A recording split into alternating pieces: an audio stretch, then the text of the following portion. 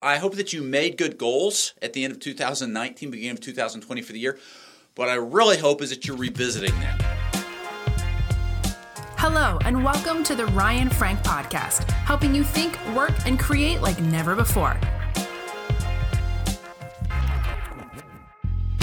All right, so we are a good month or so into 2020. How are you doing with your goals? I hope that you set some really good goals for your ministry. I hope that you set some good goals for your family, for your personal life, spiritually. Here is a key. Now listen, goals are important, and you hear me talk a lot about goals, and I believe goals are important because what you focus on, you grow toward. And the things that you every day are focusing attention to and on, you will grow in those areas. Now here's a key when it comes to growth in goals. That is, you've got to revisit those goals. So I hope that you made good goals at the end of 2019, beginning of 2020 for the year. What I really hope is that you're revisiting them. Or you could say refreshing them. You know, sometimes you refresh the screen on your computer.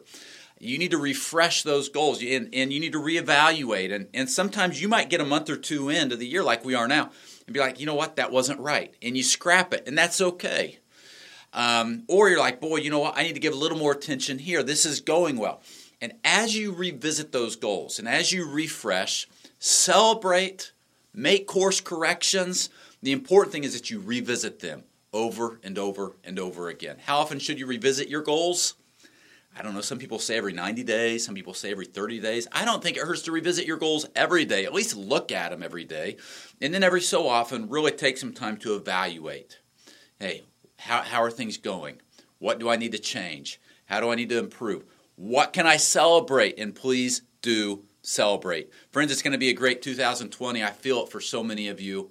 A key is to focus on those goals and to revisit them often. This episode of the Ryan Frank Podcast has ended, but be sure to subscribe for more productivity and life hacks to help you stay on the leading edge. And if you like what you heard, please rate this podcast with 5 stars. Thanks so much, and talk to you next time.